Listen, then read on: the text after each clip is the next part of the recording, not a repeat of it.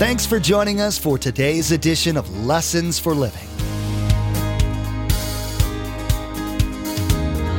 His word so fresh in our hearts abound.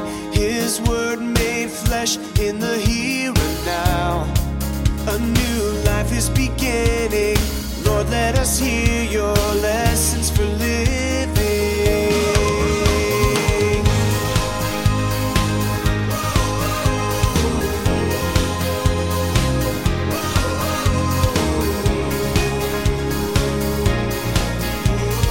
Lord, let us hear your lessons for living.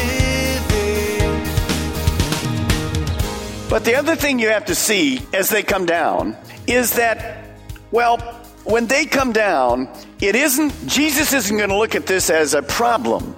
He's going to look at this demon-possessed young boy as an opportunity to minister to people. You and I need to get this mentality. Life in the Valley presents followers of Jesus with many doors of opportunity. As Jesus and his disciples came down from the mountain on which he was transfigured, they encountered a boy who was demon-possessed. Sometimes life is like that. Following a spiritual mountaintop experience, suddenly we find ourselves in the valley. In today's message, Pastor Mark challenges us to look at these opportunities not as negatives, but as positives. Life in the valley, as he calls it, presents itself with many opportunities to minister to people. Are you in the valley right now? Look for windows of opportunity and God will use you. Remember, there's quite a few ways to receive a copy of Pastor Mark's teaching. We'll be sharing all that information with you at the close of this broadcast. Now, here's Pastor Mark with part 1 of his message entitled Faith in the Valley.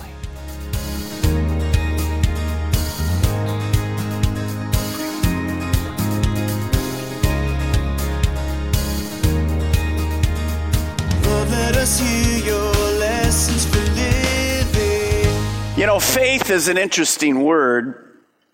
Many times we relate faith to only spiritual things. But faith is really experienced in every aspect of our life.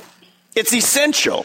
I'm sure there's been times in your life, like mine, where you become sick.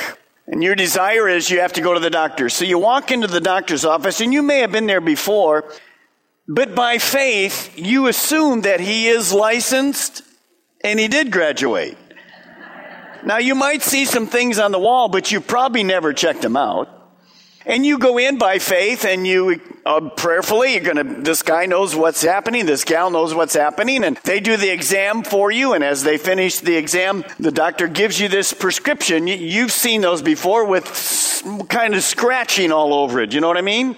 You can't read it. Well, that's what I did for 30 years. I read that scratching. And you take this prescription to a pharmacist, and by faith you trust that he's going to give you or she's going to give you the right medicine.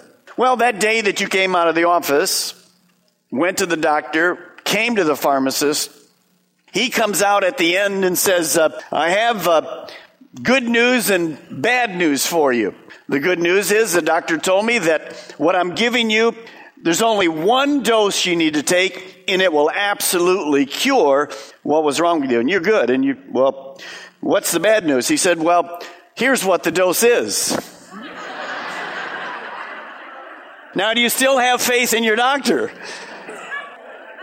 Well, yes, because then the pharmacist just says all you do is open it, and you pour this in some juice, it dissolves immediately, and you're cured. You see, faith is, we just assume it all along. Today you sat in a chair, you assumed it was going to hold you. This morning we're going to see our faith challenged. As you turn to Matthew chapter 17, we begin with, well, it's going to be a challenge on your faith in mine as well. When they came to the crowd, a man approached Jesus and knelt before him. Lord, have mercy on my son, he said. He has seizures and is suffering greatly. He often falls into the fire or into the water. I brought him to your disciples, but they could not heal him. You remember when we left the disciples last week, Peter, James, and John were on a mountaintop with Jesus. In a mountaintop experience, it was unlike anything they'd ever seen. They got to see Jesus transform before them, fully God, fully man. They saw the real deity. Jesus was God's Son. Well, you remember Pete. He said, we'd love to stay up here. This is a great place. We'd like to live on the mountaintop because there's not many problems. Everything's good. We can see who you are. Can we just stay here? Well, you remember that Jesus basically showed them a few things God spoke. There really wasn't an answer to it, but you see the answer right here. Because the next thing you see Jesus doing, remember, the disciples are followers. He's coming down from the mountain, and he's going down into the valleys. You see, the valley of life is where we really live. We really don't live on the mountaintops.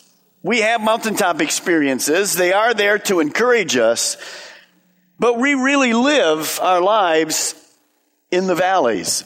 Well, you can see what it's like because as they get to the valley, notice, first thing, there's a crowd waiting for them. And this crowd, well, they're around because a father has brought a son who is demon-possessed. And he brought him to the 9 disciples that were still down in the valley while the other 3 were on top. Well, the Bible says that the 9 prayed for him, but failed. Nothing changed in this boy's life. Now, Mark 9 gives you a little picture, maybe an expansion of what that looked like.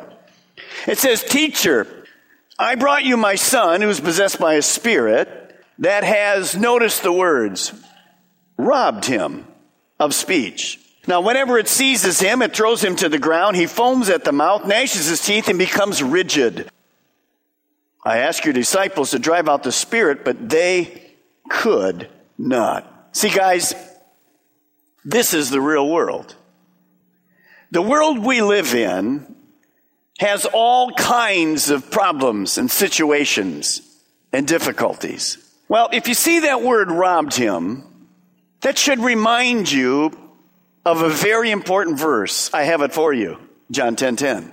The thief, Satan, comes only to steal and to kill and destroy. Now, as you see that, today, many people, they're not really into spiritual warfare. Satan, come on, there's no real Satan. Well, on that mountaintop, we got to see the kingdom of God, which is real. What do they see here in the valley? The kingdom of Satan. Is the kingdom of Satan real? It's very real.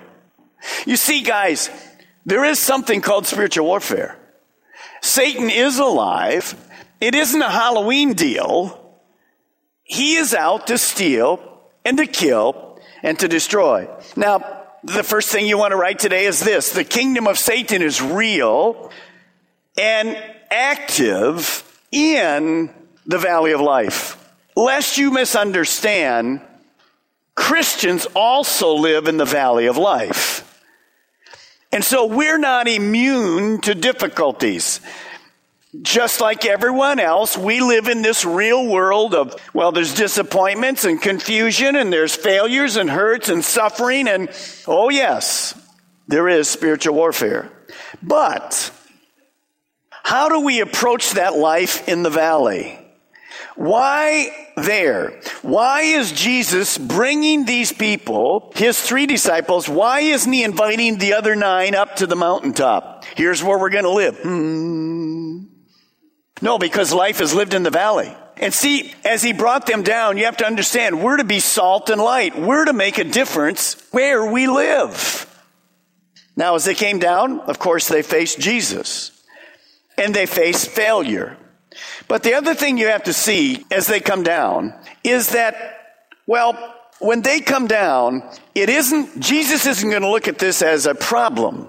He's going to look at this demon-possessed young boy as an opportunity to minister to people. You and I need to get this mentality. Life in the valley presents followers of Jesus with many doors of opportunity. You see, Jesus isn't when he comes down going, oh no. Here's somebody that needs help. Oh no. No, he's going to teach the disciples a lesson. He's going to minister to the young boy. And, well, life in the valley is going to be better. You see, don't look at life in the valley as a difficult thing and hard thing. And I really don't want to know. You need to look at it as doors of opportunity. Well, Jesus sees this young man and this demon-possessed son. He's deaf, epileptic, possessed by a spirit. He's looking for someone to help. We don't realize how many people are looking for someone to help them in all kinds of areas. Well, there were really three groups of people facing this man and his son. Three groups of people that could have helped, but none did. Let's talk about the first group. The first group, the Bible says, when Jesus came down, a crowd of people came. They would have been Jewish. This crowd, well, they really don't have much to offer. They're without Christ. They have no power. Now, today the crowd would represent people who are not believers. Well, what do they have to offer us in this particular case specifically? Oh, if it's in the medical field, yes, they can do some things. But by the way, God still heals today too. But if you take a man with his son who is demon-possessed to a psychologist, how much help? No, it's a spiritual problem. So this crowd, well, they really have nothing to do. Second, there's the religious leaders. The scribes and the Pharisees are there. Why didn't this man take his demon-possessed son to the church? Well, that's because the church had become nothing but rules and ritual and regulations. They denied the power of God could change any life in any situation. That should not surprise us. In the Bible, Paul said this, in the last days there'll be very difficult times. People will act as if they're religious, but they will reject the power, God's power, that could make them godly. You must stay away from people like that. You see, do you realize today how many churches in our communities across the United States deny the power of God? There is no hope for changed lives when a church body doesn't believe in the power of God. We believe in the power of God. It changes our lives. It doesn't matter the situation. So first we have just the crowd. They can be supportive, but they can't help in a spiritual situation. Second, we have the church people, but really they're into religion and ritual. So there's nothing to offer. Well, third, we have the disciples. Now, they've been with Jesus 2 years, and you're going to see in a moment, Jesus is very frustrated with them. You know why?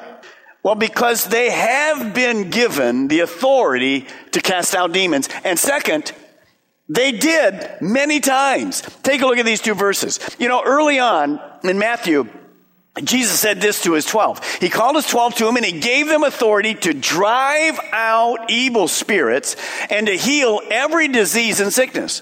Well, we know that many times these same disciples did that. They were very successful.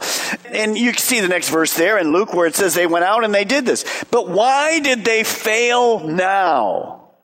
How come it wasn't really, in a spiritual sense, how come it wasn't a piece of cake? They failed. We're going to see why. Now, here's where you and I come in. So put yourself in the shoes of the disciples. You see, we don't teach the Bible like, here's history, nice story, have a good day. No, you're a follower of Jesus Christ. If you were there, here's the question. This is the one that challenged me big time this week. If there's nobody else around and the Father brings a demon-possessed son to me, does the Father go away with the delivered boy? This applies to us. You say, well, I would bring him to you, Pastor Mark, because that doesn't apply to me. No, you're wrong. It applies to every single one of us. See, God places us in the valley and then opens doors of opportunity so I, through the power of God, whatever the situation is, can go and bring Christ and a changed life. So let's learn why the 9 failed. We're going to do that together. And I think it's going to be incredibly exciting as we do that. Now, remember, here's the next thing you want to write. Discipleship and faith, they're not really tested on the mountaintop. They are tested in the valleys of life. Too long, many of you have been church people. And you're just used to form and ritual and whatever. We do our hour thing or hour and a half thing. We're out of here. We go back to the world. What I learned on the weekend, maybe I'm in to have a couple Bible studies in the morning and what a devotion time. But it really has no effect on my life. I'm not really involved with people in the valley. That's wrong. God is here. In my following him, my discipleship, my faith are really tested here in the valley. Now, remember, the 9 disciples are a picture of you and I. We, like them, are still works in progress. There isn't anybody here. I'm being trained. I've been training just like you are. And there in my life will be times of success. But I have to confess to you this morning, there's also times of failure in my life. By the way, how about you? Times of success? Times of failure? Be honest. Yes. So, how is Jesus going to respond to this? What is he going to say? Look at verse 17.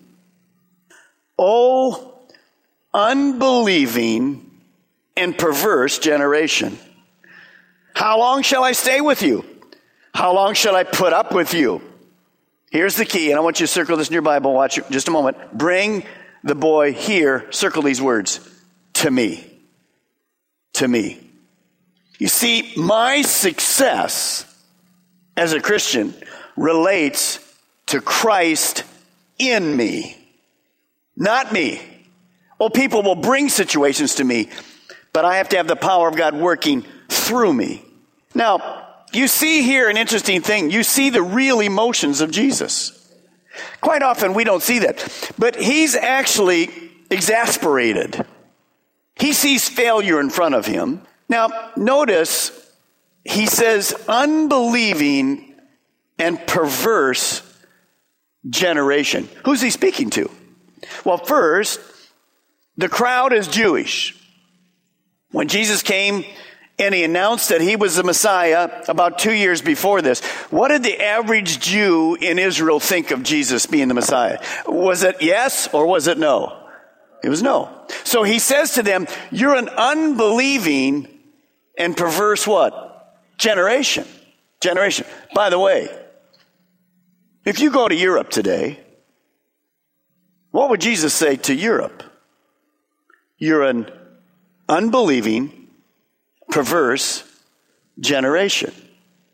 Why? Because they're without God. They don't believe in God. See, if you're in a church and everybody's my age, it's time to get to another church. Now, I still got plenty of zip. Don't give me that stuff. But guys, Jesus looks at this generation and he says they're unbelieving. Well, he also is saying that to the leaders because they're perverse. They're actually saying, the religious leaders, what were they saying about Jesus? Not only were they non-believing, but what did they say? You're from Satan's camp.